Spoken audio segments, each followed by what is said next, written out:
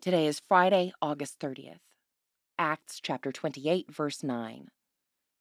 After this happened, the rest of the people on the island who had diseases also came and were cured.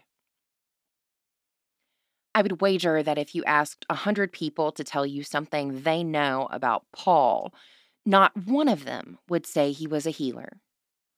Agitator, preacher, orator, persecutor, letter writer, sure. But a healer? We can never know the completeness of another person or understand the totality of who they are, what they have done, or what they are able to do.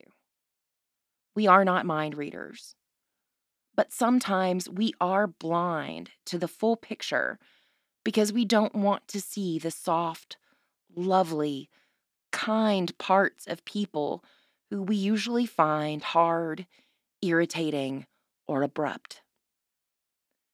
When we go to the trouble of opening our hearts to a hard-headed child of God, and we are willing to see with the eyes of God's love, our perception usually changes. We might even find and offer compassion and experience the same gift of healing modeled here by Paul. Pray for the Diocese of Shaira in Rwanda. Moving forward. We are called to love our enemies, but that is easier said than done. Think of someone you have difficulty with, and then write out 5 good qualities about that person. Perhaps this simple act may be the first step toward understanding and reconciliation.